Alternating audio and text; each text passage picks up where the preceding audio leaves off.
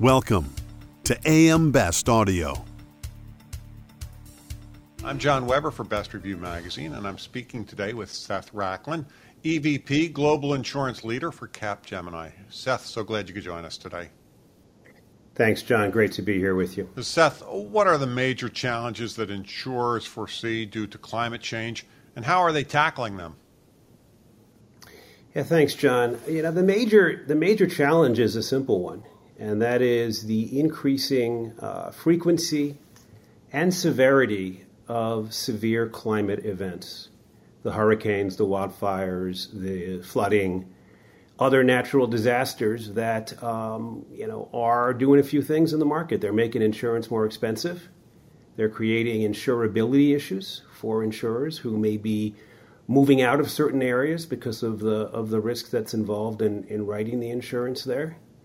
And they're forcing policyholders to work harder to find insurance and also to get value out of that insurance. So it's creating an insurance climate crisis that in some ways mirrors and reflects the broader crisis, the broader climate crisis. You mentioned policyholders. Are policyholders fully aware of climate-related risks? They are, and our research, it's interesting. I mean, everybody we surveyed, they rated pandemic as the biggest risk that they saw in their lives, but climate was a close second.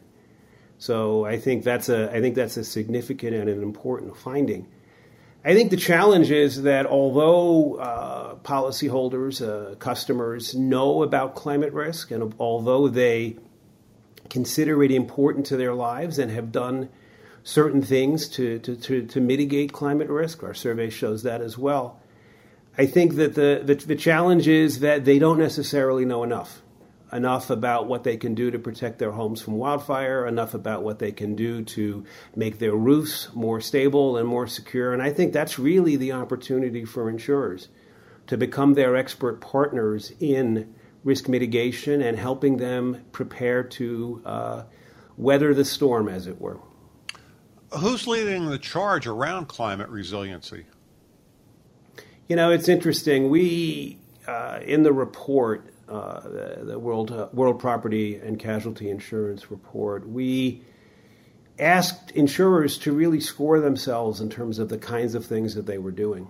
And only 8% of them ultimately fell into the category of resilience champions. So what we found is that certain insurers were doing some very good things with data to help them better understand at a micro level where risks were and how to address them, both from a pricing and an underwriting standpoint. We saw a number of other insurers who were taking steps to become that risk mitigation partner that I described earlier. But as I said, only 8% really kind of doing it all. And I think that's indicative of the opportunity that we see in the space, and it's why we called the report Walking the Talk. So I think that people know where the issues are. I think they know what needs to be done. Now it's time to move faster and move with purpose. Seth, can you comment on the importance of inoculating risk mitigation behaviors in customers, and how can insurers play a part in this? Look, customers want the help. In our report, 65% of customers interviewed said that they were interested in climate protection advice and mitigation. 53% of customers said they would even pay for it. So I think what it's about is using the plethora of incredible data out there, all of the satellite imagery, all of the climate modeling capabilities to really pinpoint where those risks are. I mean, we can get to the point with satellite imagery that an insurer could call me or send me a notification that a particular shrub or plant on my property put my home at an elevated level of fire risk. Most aren't doing that yet, but I think that's the kind of thing that we're talking about if we really want to change the equation. You saw, John, I'm sure you saw that, there's all this new legislation in Florida. And a lot of that is about how do we get customers to replace old roofs so that those roofs are less of a weak point when hurricanes hit. It's all of that kind of stuff that we need to do as a society, and I think insurers are front and center with getting people to do the right thing. So how can insurers lead around sustainable underwriting and investment practices? I think it's an evolution, right? So, insurers, have both a carrot and a stick when it comes to climate activity. So the carrot is all of the incentives that we can provide to enable people to better be prepared for risk. And the stick is a little bit the underwriting and investment piece, right? It's about the choices that insurers make when it comes to climate behavior, particularly on the part of corporate citizens. So I turn a little bit.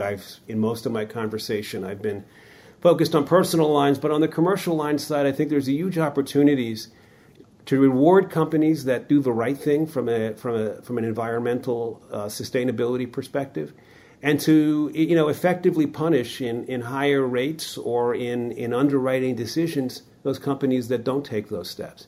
We're seeing a move toward the incorporation of ESG scores as factors in rating and underwriting decisions. Look for a lot more of that going forward, because I think that's absolutely the way of the future. So then we've got to ask, Seth, what are the key steps that insurers need to take to embed climate resiliency into their strategy? Well, I think step one is to make it somebody's job.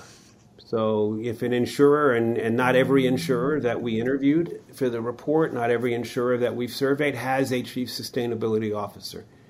That is a C-suite role, and it's absolutely critical to have that person on board coordinating and orchestrating the response. I think step two is to get a whole lot smarter with data. And I talked earlier about the possibilities that the world of climate data, the world of satellite and visual imagery provide as a way of better understanding risk and better working with customers to change and manage it.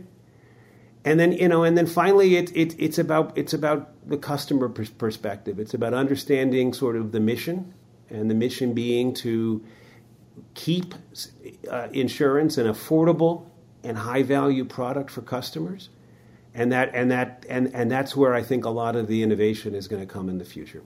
Seth, thank you so much for taking the time to speak with us today. Absolutely, John. I enjoyed it. That was Seth Racklin, EVP Global Insurance Leader for Capgemini. And I'm John Weber for Best Review Magazine.